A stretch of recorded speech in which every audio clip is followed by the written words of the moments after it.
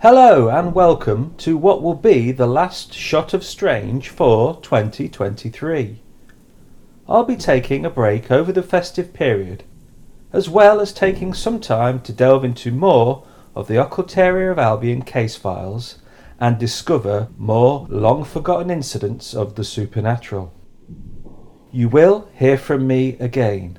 Join me as I rifle through the paranormal junk drawer in 2024.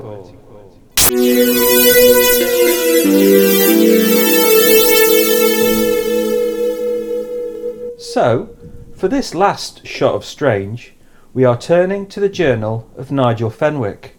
Back in the late 70s, Nigel, along with his wife Susan and best friend Roland Clark, first began publishing the Occultaria of Albion. This extract from his journal recounts a strange experience which occurred soon after a trip to Great Yarmouth. Back when OA was still relatively new, there was a fashion amongst paranormal and occult enthusiasts to undergo what was known as past life regression. Through a process of hypnosis, you could discover who you lived as in centuries past. Myself, my wife Susan, and Roland Clark all felt a similar scepticism toward past life regression, and we had heard and seen little to convince us it was often nothing more than the work of charlatans. That being said, we were always up for an investigation or an adventure. So it was that the three of us found ourselves at one of the early paranormal conventions. This was before they were far more commonplace. It took place just off the seafront of Great Yarmouth. We had gone to network and to promote our modest publication, the Occultaria of Albion.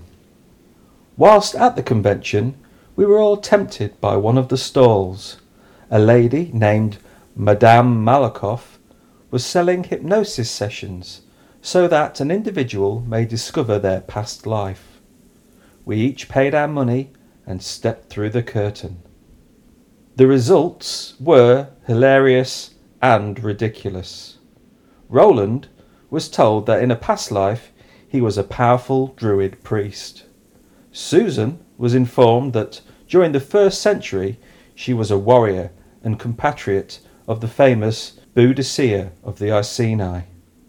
As for myself, I was told that I was a medieval gong farmer, someone who emptied human waste from cesspits and privies. Of course, our suspicions of past life regression was utter nonsense had been confirmed. Until the drive home.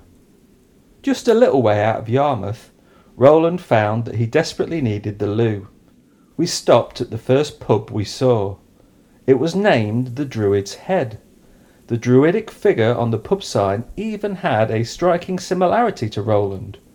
We laughed at the coincidence. Then, just a short time later, Roland's car got a flat and we had to stop to lay by just past a roundabout so that we could change the tyre. It was Susan who pointed out to us that the roundabout was named Iceni Cross, another strange coincidence linked to our past life regression earlier that day. It was only myself now that needed a connection to my own past life, something we all thought would be very amusing.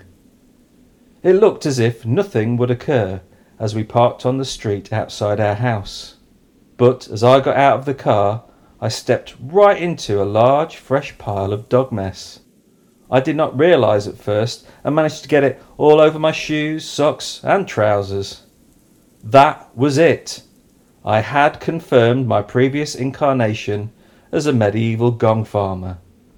Past life regression, maybe there is something to it.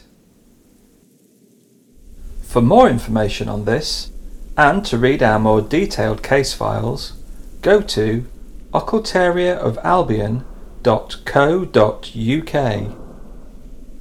Please remember that liking, subscribing and sharing about the Occultaria of Albion is really appreciated.